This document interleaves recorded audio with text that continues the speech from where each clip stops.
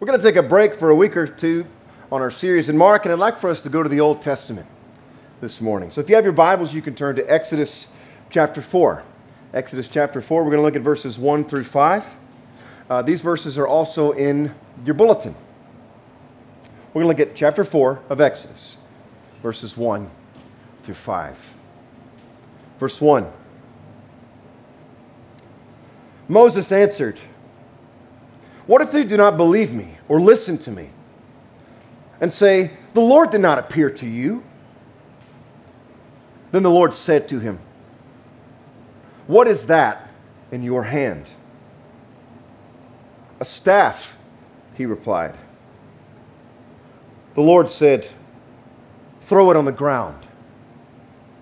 Moses threw it on the ground, and it became a snake, and he ran from it.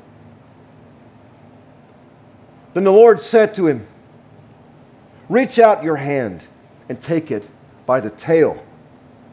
So Moses reached out and took hold of the snake, and it turned back into a staff in his hand.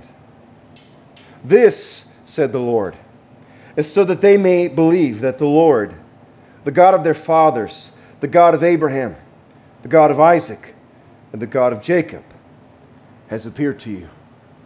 This is God's word. Let's pray together. Father, we ask you for these words to speak directly to us today, to strengthen us, to encourage us, to shape us, and to mold us. We ask for your Spirit today to do these things. We are asking your Spirit to move in our hearts and in our souls and in our minds today. And we ask these things in the precious name of your Son. Amen. I don't know if you know this or not, but I did not graduate at the top of my class. I did not attend an Ivy League school. I'm not a founder or CEO of any company. I've received no honorary doctorates. I was not voted most likely to succeed in high school. I am not a rising star in any field, industry, or arena. I have not written a New York Times bestseller. No buildings, streets, or hospitals have been named in honor of me. I don't have an impressive family background.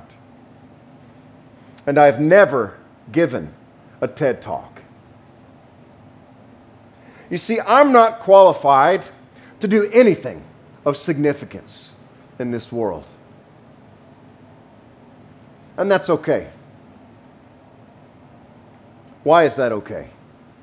Well, it's okay because Jesus is not concerned about my resume. He's not. And he's not concerned about your resume either. Our accomplishments do not justify our existence. Believe it or not. Our accolades do not merit us greatness in the eyes of Christ. Christ is not concerned about how many likes, shares, and retweets we have. The book of Exodus, from which we just read, is a story about God's people becoming slaves in Egypt. And it's a story of God raising up one man to lead his people out of slavery to freedom. Now, what kind of incredible man do you think God would pick for this task? To lead Israel out from under the bondage of the most powerful nation on earth. What kind of man, incredible man, would God pick? How many of you have seen the movie The Ten Commandments with Charlton Heston? There's another movie out too, you know if you've seen it, about Moses called Gods and Kings. Came out about 10 years ago or so. In these movies, Moses is portrayed as this young, handsome, strapping, articulate, charismatic individual who leads an entire nation with great skill and with God at his side. I mean, in the movie Gods and Kings, it's Batman, Christian Bale, who plays Moses. Literally, Batman plays Moses in Gods and Kings. But that isn't quite the biblical account of Moses. If you notice in your outline, I'd like for us to go through 6 characteristics of the real Moses that I hope will encourage you this morning. Let's look at the real Moses together, shall we? Characteristic number 1.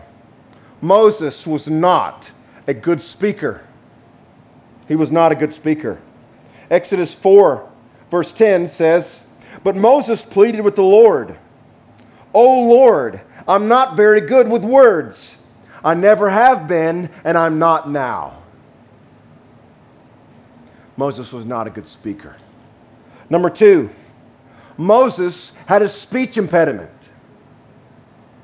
You don't find this in the movies, but Moses had a speech impediment. Exodus chapter 4, verse 10 continues. And Moses says, "I get tongue-tied, and my words get tangled." Exodus 4, verse 10. Moses had a speech impediment. Number 3, Moses was a murderer. Exodus chapter 2, verses 11 and 12 say this. "Many years later, when Moses had grown up, he went out to visit his own people, the Hebrews. And he saw how hard they were forced to work. During his visit, he saw an Egyptian beating one of his fellow Hebrews. After looking in all directions to make sure no one was watching, Moses killed the Egyptian and hid the body in the sand." Moses was a murderer. Number 4, Moses was a coward. Moses was a coward. The story continues in chapter 2. It says, "The next day when Moses went out to visit his people again, he saw 2 Hebrew men fighting. 'Why are you beating up your friend?' Moses said to the one who had started the fight. The man replied, 'Who appointed you to be our prince and judge? Are you going to kill me just as you killed that Egyptian yesterday?' Then Moses was afraid, thinking, 'Everyone knows what I did.' And sure enough, Pharaoh heard what had happened, and he tried to kill Moses. But Moses fled from Pharaoh and went to live in the land of Midian." So instead of taking his medicine, instead of manning up, Moses ran because Moses was a coward. Number 5, Moses was a sheep herder for his in-laws.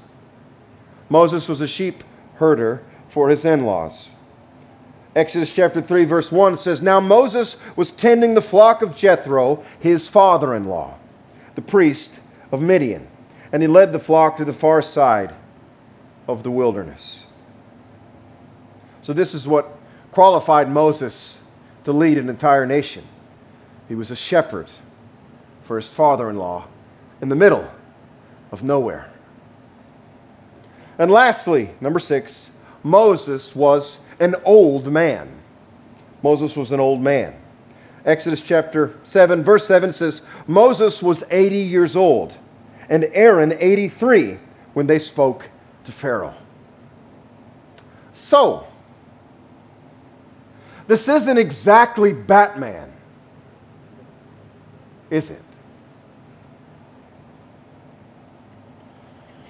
You see, in the movies, a young, strapping Moses, he just struts up to Pharaoh and he shouts, "Let my people go!" Right? But the real scene looked more like this.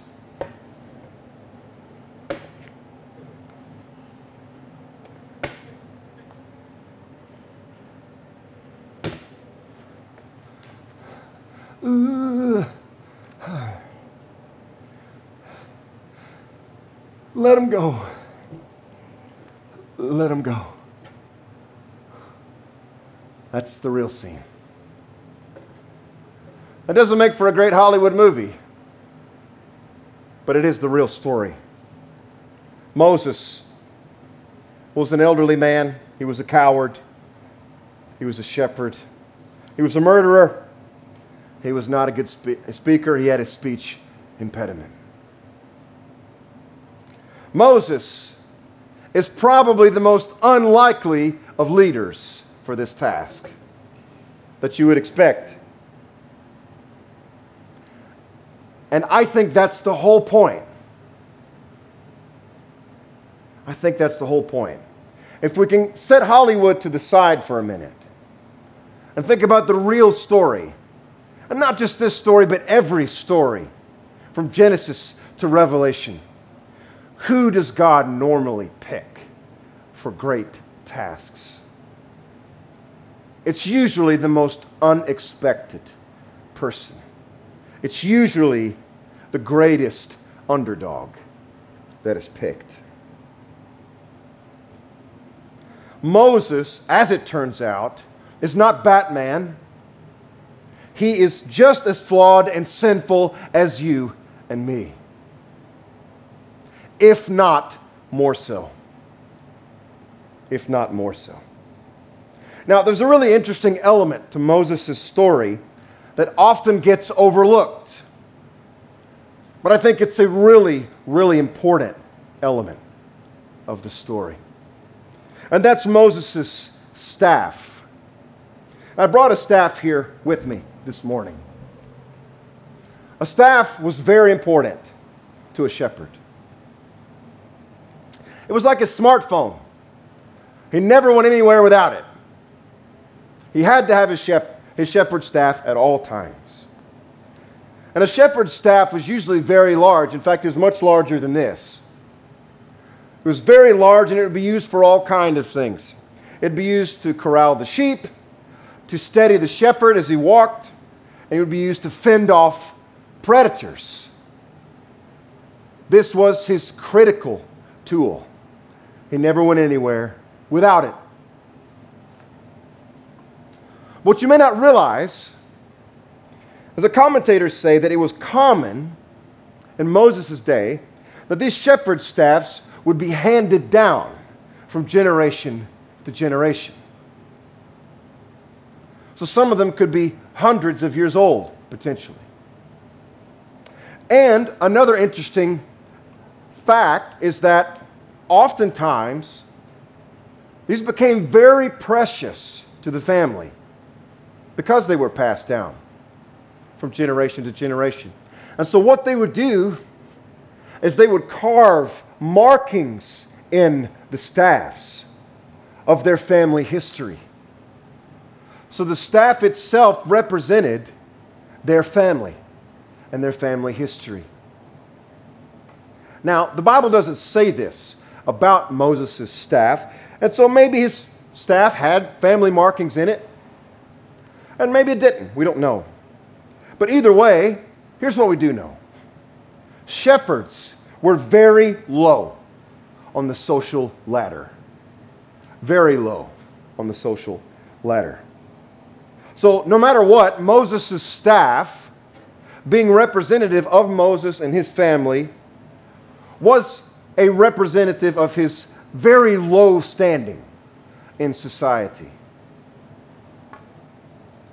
But let me ask you this. Let's just think for a second. Because it was common in those days, what if Moses' staff did have carvings in it?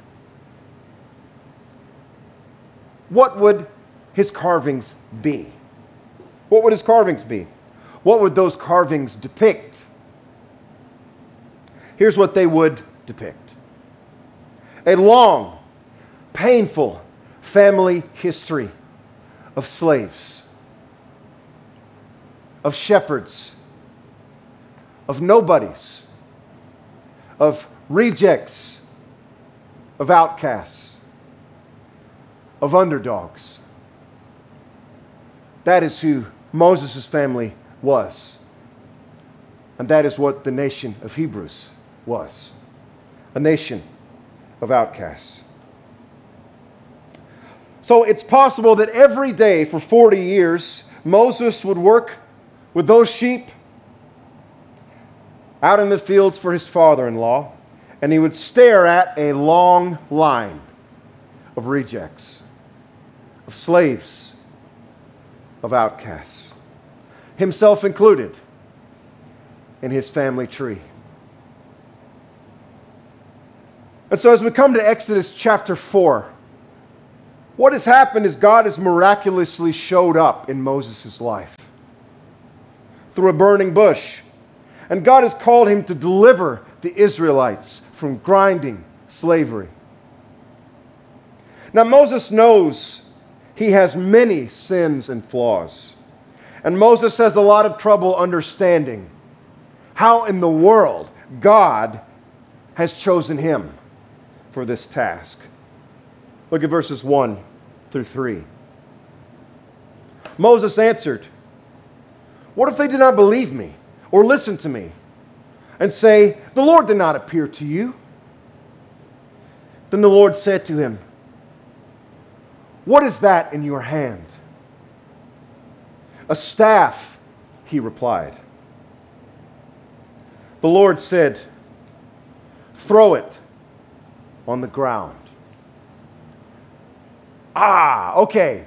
Finally, Moses can be rid of this old thing. Finally, Moses can shake the history of being so low on the social ladder. He can shake the history of rejects. Maybe God is going to give him something new now to carry.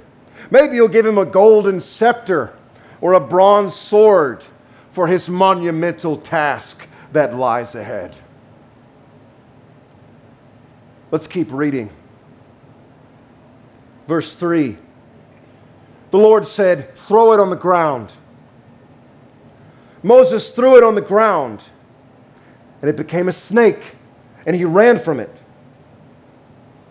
Then the Lord said to him, "Reach out your hand and take it by the tail." So Moses reached out and took hold of the snake and turned back into a staff in his hand.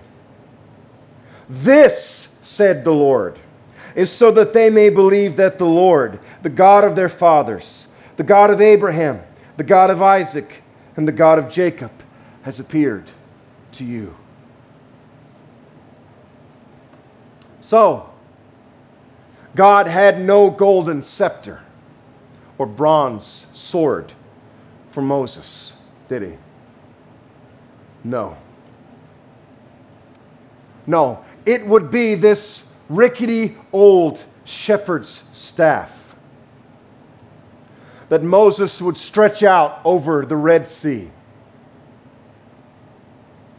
causing the waters to split in half for the Israelites to walk across on dry ground.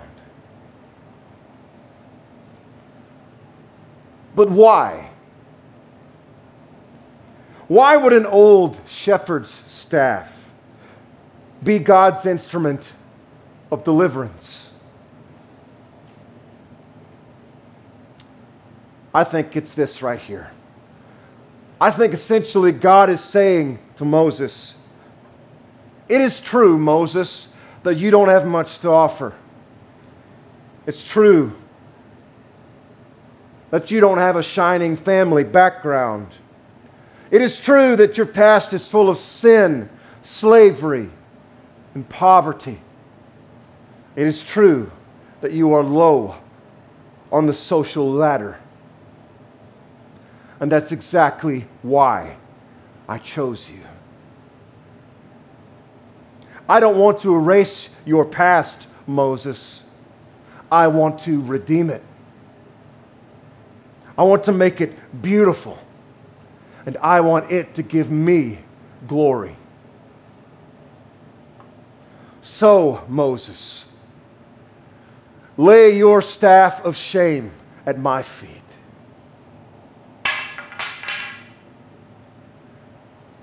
And after you have done so, pick it back up.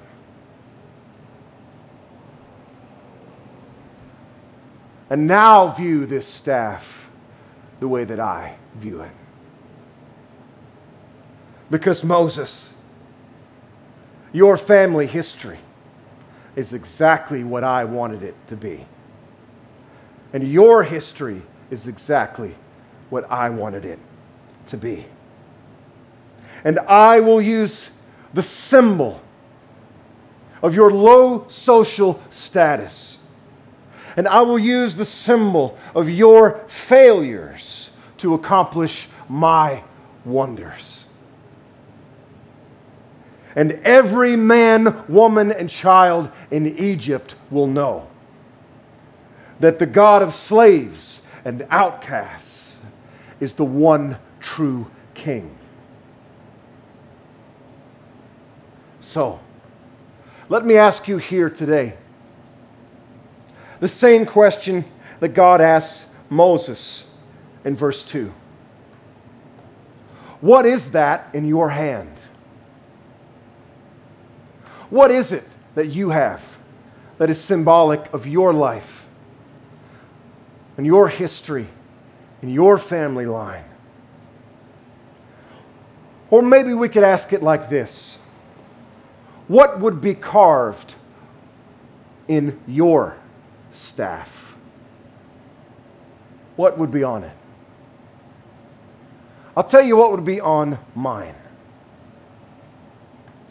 For me, it would be a life of atheism and hatred toward God, of total rebellion against my Savior. That's what would be on it. Oh, and you know what else would be carved into this staff? It would be despicable sin piled on top of despicable sin. Basically, from the moment that I opened my eyes in this life. That's what would be on my staff. And your staff might say something similar. It might say that you're too insignificant, too uneducated, too unqualified, or too sinful to be used by God. And if so, then you, like Moses, are in perfect position to be used for the glory of God. You're in perfect position. You may not think this is true, but it is true. You see, Moses didn't believe it either. And so he argued with God. He told God all about how he couldn't speak well and that no one was going to believe him. No one would listen to an uneducated, untalented shepherd from the sticks who had a stutter. No one's going to listen to me, God. And this was God's response. In chapter 4, verses 11 and 12, God says to Moses, "Who gave human beings their mouths?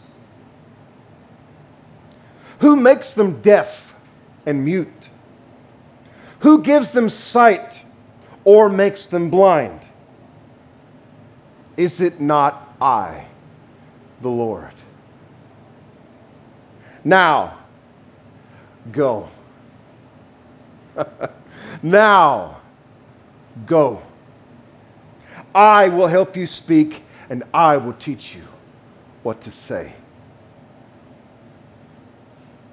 You see, we get so focused on what our staff says we can do, and we forget what God says He can do. Our eyes are on the wrong thing. Our eyes are on the wrong words. Our eyes should be on the words of God and what He has to say. We forget that it is God who formed us in our mother's womb. He did that. We forget that we are exactly who God designed us to be. He has fashioned you exactly the way that He wanted to. And so we can't go to God like Moses with all of our excuses. Because every excuse we hand over to God is going to say, yeah, I made you that way. I formed you in your mother's womb for such a time as this. But this story isn't over yet. It gets even more profound from here. You see, because part of Moses' role as the leader was to stand between God and the Israelites. What do I mean?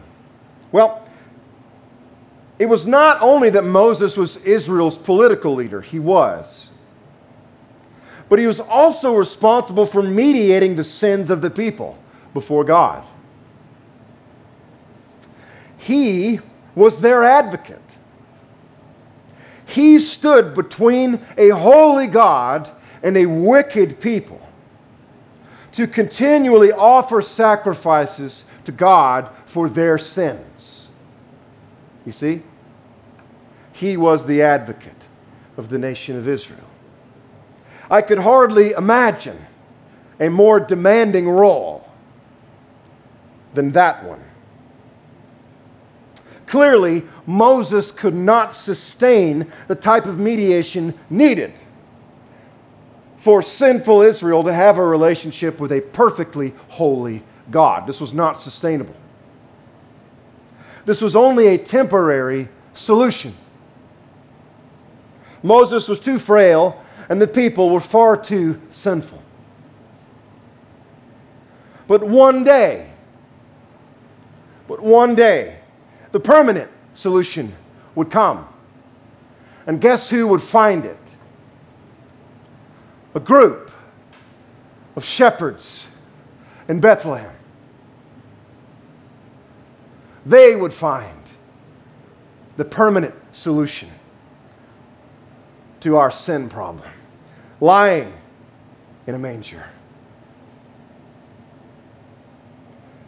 Yes, our permanent solution would come in the form of a baby in Bethlehem. And as the writer of Hebrews says, Jesus is the true fulfillment of Moses' mission. He is the true fulfillment of Moses' mission. Jesus is the true and better Moses. Jesus is the true and better leader. Jesus is the true and better deliverer. Jesus is the true and better advocate. God used a flawed hero here in Exodus to point us to the real one. So, hear me today. No matter what is carved in your staff, you have nothing to be ashamed of. In fact, the exact opposite is true. The opposite is true. Why can I say that? I can say that because Jesus Christ, your mighty advocate, stood between you and God. On the cross, Jesus became the ultimate and final sacrifice for sin. And He took the punishment you deserved for your sin in your place, absorbing every ounce of your sin and shame. A mighty advocate indeed. So, maybe your world is full of sin. Maybe your world is full of problems you created. Maybe so. Maybe, like me, you are better at messing things up than you are at fixing them. Maybe so. Maybe you're not awesome. I know we're supposed to be awesome nowadays, but maybe you're not. I know that I'm not. But hey, join the club, right? Let's be real. I don't care what Instagram says. Nobody's awesome. Nobody's awesome. Not really. But Jesus is. Jesus is awesome. He is a mighty advocate. And that's all that matters. At the end of the day, it's all that matters. Jesus is awesome. He is full of steadfast love, complete justice, perfect obedience, and gentle compassion. Jesus' desire to forgive us, cleanse us, and reunite us to God is not based on anything we have earned or accomplished. It's not based on anything that is carved in our staff. No. No. It is not based on who we are. It's based on who He is. He loves us not because we're good, but because He's good. He is good. And He loves us because He loves us. Period. We didn't earn it. Heck, we didn't even want it. But we got it anyway. We got the perfect love of our advocate. And not only that, we got it for free. It's free. How amazing is that? Romans 6:23 says, "For the wages of sin is death." It's death. But the free gift of God, the free gift of God is eternal life in Christ Jesus our Lord. Man. If God can use someone like Moses, He can use someone like you. And He can use someone like me. He can use an old God-hating atheist like me to lead a church called Gospel Life in South Huntsville, Alabama. The crucified and risen Christ has all the power needed to turn every failure carved in your staff into a testimony of His grace. A testimony of His grace. So, let's hold our staffs up high. Let's hold them up high and tell the world of what Jesus has done.